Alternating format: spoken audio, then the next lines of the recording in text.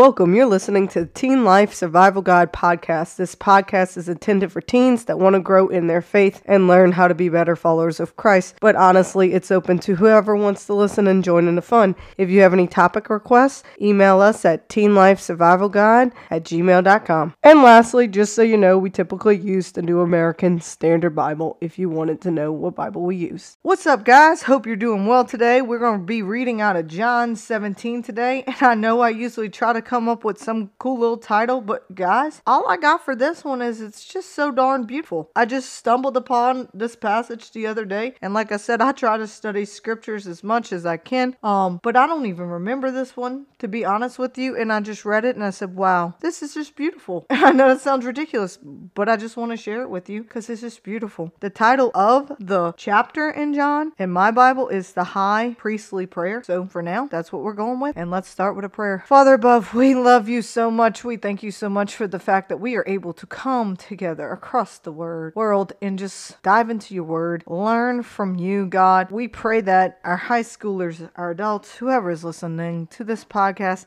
that we just become closer to you, that we grow through each other, because God, we are a community. This isn't a one-trick show. This is a community of believers trying to learn your word, get better, and apply it to our lives. And God, we just pray that we feel your love through this passage today, because my goodness, this is just like the letter of love is what I think it is, Lord. And we pray that everyone can open their ears to this message in their hearts, and that we just become closer to you, God, because you are all that matters. You are enough when we are not enough. You choose us, you love us, you give us free will, and we just trust you, Lord, with our life. In your name we pray. I really don't care how stupid I sound. I'm telling you, I read this and I was just reading through John because I felt like God's kind of calling me to lead through John, even though I'm kind of been all over the place. The other week I was in Matthew, or just kind of been all over, and I just stumbled upon this passage because God was like, read through John, and I was like, okay, I really feel called to John, I'm gonna do it. So I started reading through, and it was just one of,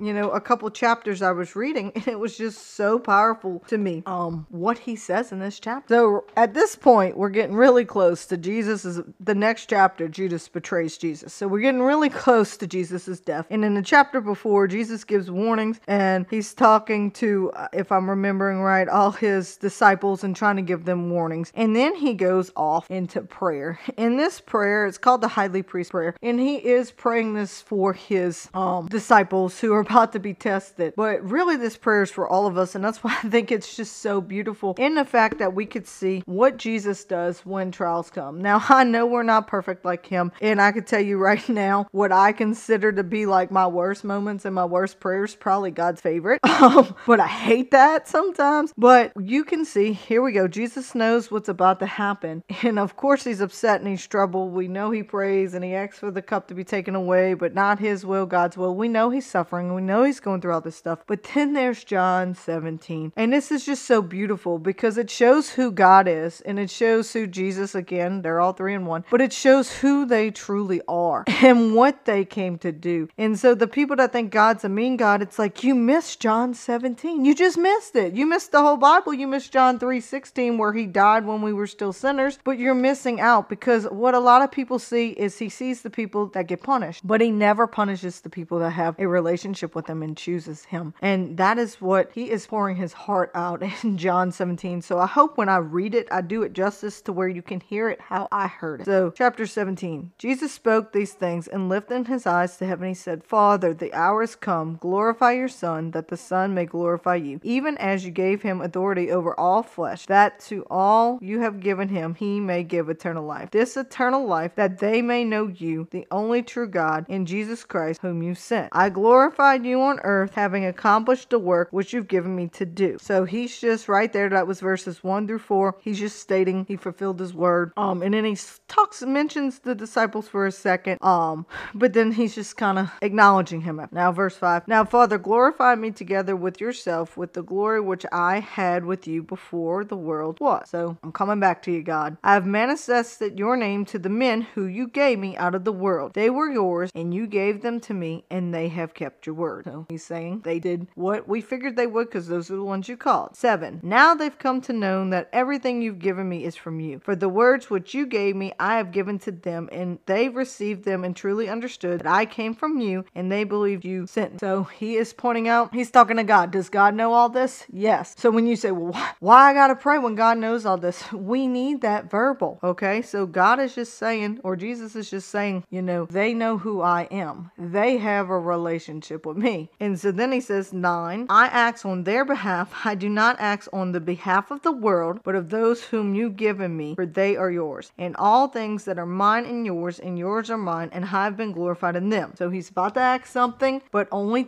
for the people that chose that relationship. I am no longer in the world, and yet they themselves are in the world. And I come to you, Holy Father, keep them in your name, the name which you've given me, that they may be one, even as we are. So he is about to die. And what is he focused on? He's focused on the fact that he wants to make sure these people that chose him, that love them, that they unite and become one, in that God continues to protect them. And he points out not the people of the world, the people of God, the chosen one. And if you think it's just the 12, just wait, it's coming. But right now, verse 12, while I was with them, I was keeping them in your name, which you've given me, and I guarded them, and not one of them perished, but the son of perdition, I don't even know how to say that word, Perdittion. So the scripture that would be fulfilled. Verse 13, but now I come to you. In these things I speak into the world, so that they may have my joy and made full in themselves. I have given them your word, and the world has hated them, because they are not from the world, even as I am not from the world. I do not, verse 15, I do not ask you to take them out of the world, but to keep them from the evil one. They are not of the world, even as I am not of the world. So what is he praying? He's praying that up until this point, they had the protection of Jesus. And he is just praying that now that he's gone, he don't want them to lose that. And he just, I don't know if he's nervous or just wanting to say it out loud for us or what, but he is pointing out that he knows the temptation of the devil, and he knows how hard it's going to be to choose the right way when your emotions and your feelings and all the things of the world are telling you not to. So he's praying over him. He's about to die. Instead of worrying about himself, instead of worrying, God, give me graces, he is worried about these people.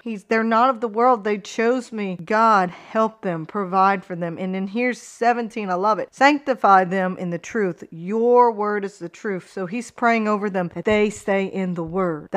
He's going to be gone, but he is still alive through the word. So he's saying, sanctify them in the truth. Your word is the truth. Verse 18, as you sent me into the world, I've also sent them into the world. For their sakes, I sanctify myself, and they themselves also may be sanctified in the truth. So he's going to give himself up, and he has taught them, and he's praying that God, you keep their ears open, and because they're about to go through a whole lot of trial, God, keep their ears open, help them stay on the truth. And then if you thought it was just for these 12, Jesus does what Jesus always does. He reminds you of your worth. Verse 20, I do not act on the behalf of these alone, but for those also who believe in me through their word, that they may all be one, even as you, Father, are in me and I in you, that they also may be in us, so the world may believe that you sent me. So although it's been 2,000 years, we know that this has been passed down from Jesus to the apostles and now to us. So verse 20 and 21 is him praying for us. We're not even born yet. We're not even called or chosen yet at this time, and he's already praying for us. 22, the glory which you've given me, I've given to them, and that they may be one, just as we are one. So again, church community, he wants us to be one. He wants us to be together. He wants us to remember him through the truth. It's not just me. It's all of us. It's not just you. It's all of us. We must stick together. 23, I and them and you and me, and that they may be perfect in unity, so they, the world, may know that you sent me and loved them, even as you have loved me. Father, I've desired that they also know whom you have given me. Be with me where I am, so that they may see my glory, which you have given me, for you loved me before the foundation of the world. So now he prays for himself for a second, but look what he says. He says, so they may see my glory, which you have given me. Even though he's the Son of God, even though it's the 3 in 1, and even though they're